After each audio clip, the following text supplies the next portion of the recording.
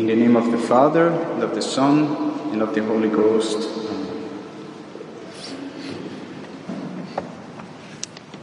Dear brethren, we always have someone to remember before the altar of God. We all have gone through the experience of loss, the loss of someone we loved, but had to depart. So many members of our families, grandparents, parents, and friends. So many people who helped us to be what we are today. And how much we wish they were here with us. But even though they are not here anymore, we remain united. United by the bonds of the grace of God, which is like the spiritual blood that connects all the spiritual family of God, in heaven, on earth, and in purgatory. Even though we are in different places, even though we have different addresses, we remain one family. Heaven, earth, and purgatory.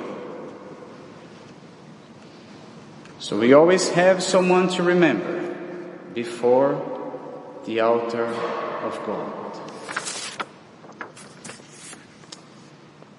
In the Holy Scriptures, it's written that nothing which is not pure can enter into the kingdom of heaven. No one can see the face of God unless he has been purified. And all the trials and the difficulties that we have to face here on earth serve for this end, to purify us. As the gold is purified by fire, we are purified by the tribulations we have to suffer. However, sometimes this purification is not completed here below. And then, in His mercy, God allows us to undertake a time of purification after death.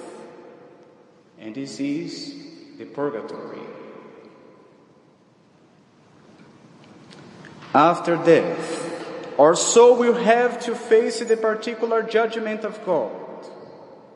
And depending on the state in which we die, meaning, depending if we die in state of grace or in state of mortal sin, we are going to receive heaven or hell as our eternal reward or punishment. So all the souls that leave this earth in state of grace, they are saved forever. But among these souls in state of grace, there are those who were not completely purified from their faults on earth. So they will have to go to purgatory before entering into the presence of God in heaven.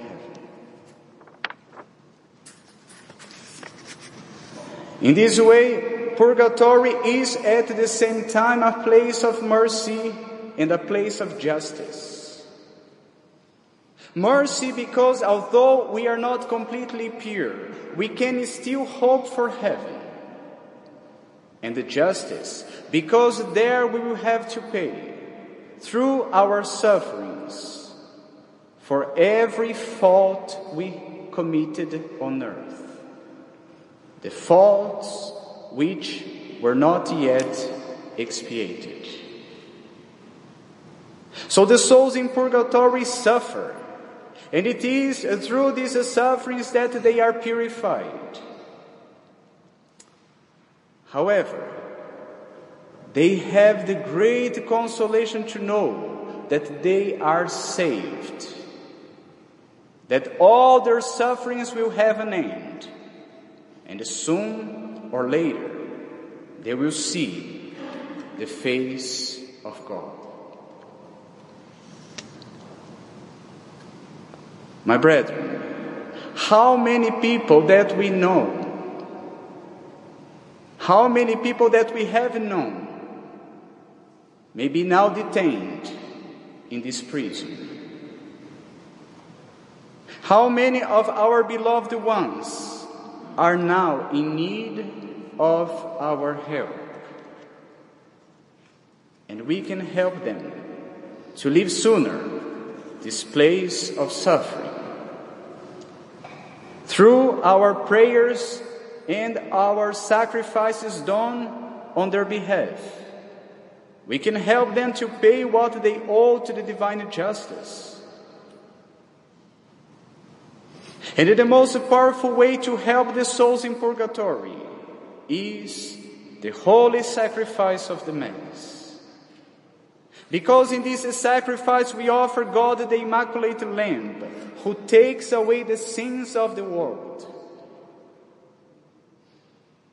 And this most holy sacrifice is offered for the living and the dead. It brings relief to the suffering souls in purgatory, especially for those we pray for.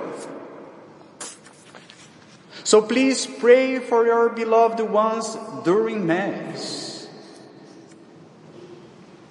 Yes, pray for them, and do not forget to ask your priests to pray for them as well.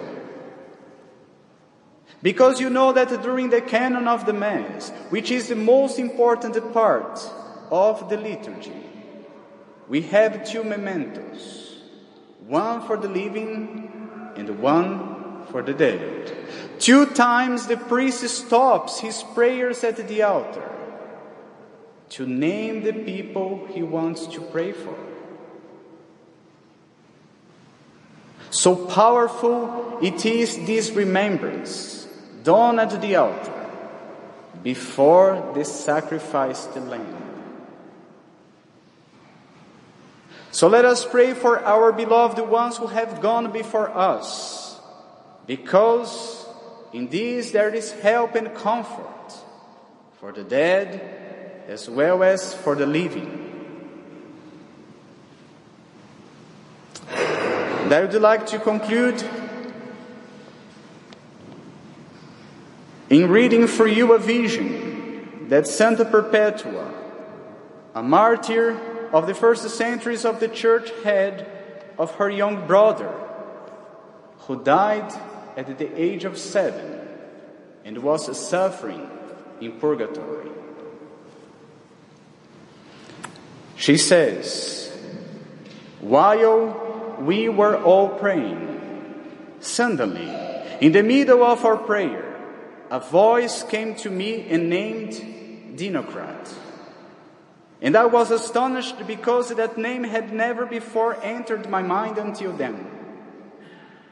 And I was grieved as I remembered his misfortune. And immediately I felt that I had to make a prayer on his behalf. And I began to pray for him and to lament to the Lord. Without delay, on that very night, the following vision was shown to me. I saw Dinocrat going out from a gloomy place. There were also many other dark places there.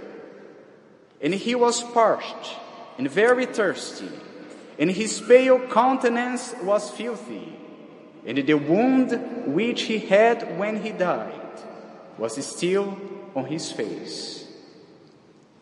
This Dinocrat had been my brother according to the flesh, who had died at the age of 7. His face had been so eaten out with cancer that his death was repugnant to all men. For him I had made my prayer. In the same place where Dinocrat was, there was a vessel full of water, but it was higher than the height of the boy. And the Dinocrat stretched himself up on tiptoe as if to drink. And I was grieved because although the vessel held water, still because of its height he could not drink. And I was awakened, and knew that my brother was suffering. But I trusted that I could bring relief to his suffering.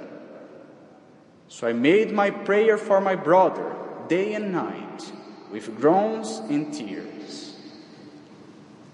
And some days later, the following was shown to me. I saw that same place which I had formerly seen, and the dinocrat, clean and well-dressed, was finding refreshment. And where the wound had once been, I now saw a scar. And the vessel which I had seen before, I now saw that it had been lowered, even to the boy's stomach. And he drew water from the vessel unceasingly. And on its top was a goblet filled with water. And the dinocrat drew near and began to drink from it. And the goblet was never empty. And once he was satisfied, he began to play in the water, joyfully, after the manner of children. And then I understood by this image that he had been transported from the place of punishment. So, my brethren, let us pray for the poor souls in purgatory. It is an act of mercy. They are really poor.